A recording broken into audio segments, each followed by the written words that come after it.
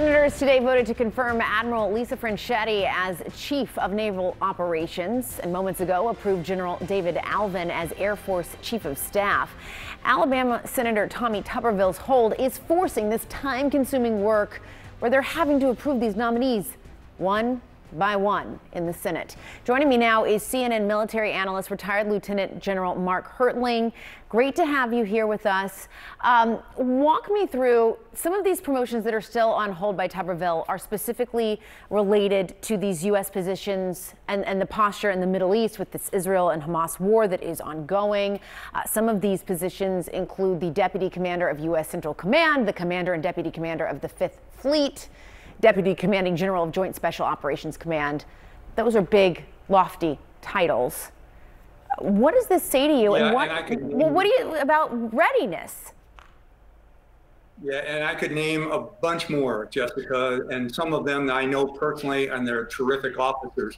You know, in matters of national security, elected civilians have the right to be wrong.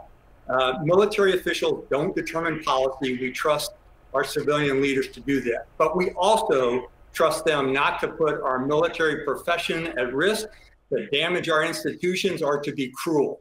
We've gotten to the point now where Senator Tuberville is not only being irrational, but he's being cruel to both the military officers and their families. This has now languished for 7 months. And as you just pointed out, a lot of different people are affected. Many of them are in the fight. Many of them are working double jobs, and in some cases, and I've experienced in the past on a hold, they are prevented from going into the position because there's a rule or regulation called presumption of position. You can't do that unless you've been confirmed by the Senate.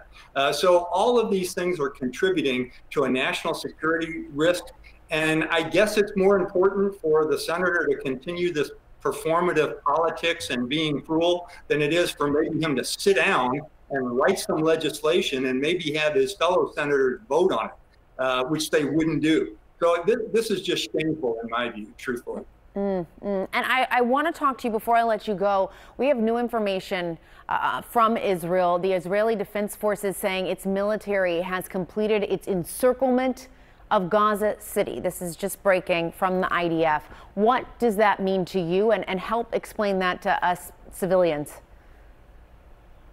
Well, there's a couple things. We're talking somewhat of a siege of this city. It's evidently being driven by Israeli intelligence that they know there's a significant number of Hamas terrorist cells either in the city or more likely under the city. They have also conducted these strikes that have generated such outcry in the last couple of days that seems to have destroyed cells and killed key leaders. What they're attempting to do now is squeeze Hamas into that one city of Gaza City. After they do that, Jessica, I suggest they're going to go other places. Because when you're talking about the miles and miles, in fact, hundreds of miles of tunnels and facilities underneath Gaza City, Hamas has made this their main stand, and they're using the civilians in that area as protective shields, not only the civilians, but their facilities. They've placed these tunnels underneath hospitals, underneath administrative facilities, under camps, under civilian dwellings. So I think what Israel's trying to do is just basically surround so those Hamas leaders can't get out and their fighters can't get out of the city, and they're going to continue to conduct the offensive to try and kill or capture many of these Hamas terrorists. All right, General Mark Hertling, thanks so much. Always great to see you. We appreciate your analysis there.